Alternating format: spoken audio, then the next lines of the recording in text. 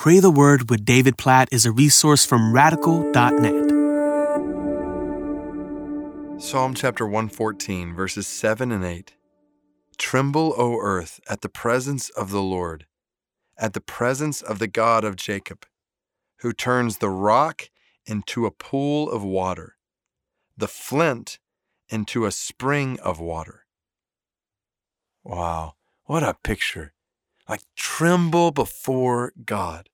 Tremble before God in His presence. Why? Because He turns the rock into a pool of water. Our minds, as we read this in Psalm 114, just immediately go back to when God was leading His people and they needed water.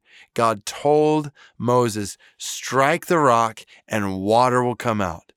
And He did. God provided this spring of water flowing from rock. It was a miracle and a powerful picture of God's provision for His people. It didn't even have to just be struck. I mean, when God told Moses later, speak to the rock and water will come out.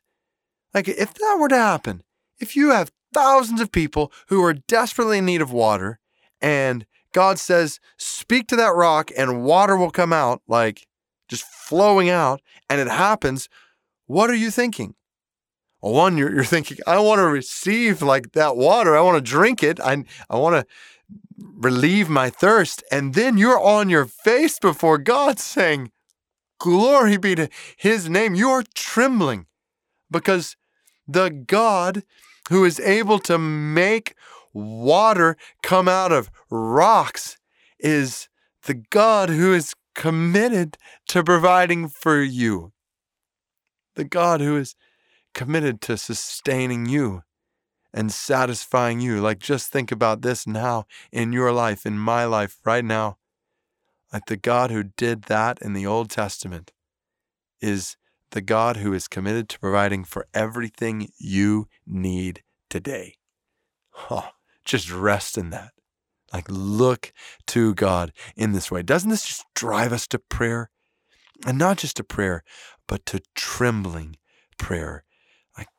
God, we bow right now in awe of who you are, of what you have done in history, how you have provided for your people. And what awes us is not just what you have done, but your promise to do the same thing in our lives today. God, I praise you. I think about all that's going on in my life right now. And you, the God who brought water out of the rock in Exodus. And we read in 1 Corinthians 10, the rock was Christ, Jesus, you have made the provision of God freely possible, living water, freely possible for all who trust in you. And I trust in you. And I presume most who are praying right now are saying, yes, we trust in Jesus. I pray that if there's anybody listening right now who has not put their faith in Jesus, that today would be the day where they trust in Jesus and find salvation, living water flowing from you into their hearts. And then, oh God, that we would live in this today. God, that we would look to you all day long and find in you, receive from you, just flowing joy, flowing wisdom, flowing peace, flowing comfort, flowing life, just in every way, flowing love, flowing goodness. Or we could go on and on and on and on and on, all these things that flow from you that we need from you. We praise you for your provision of everything we need in our lives. So in light of this, we tremble before you.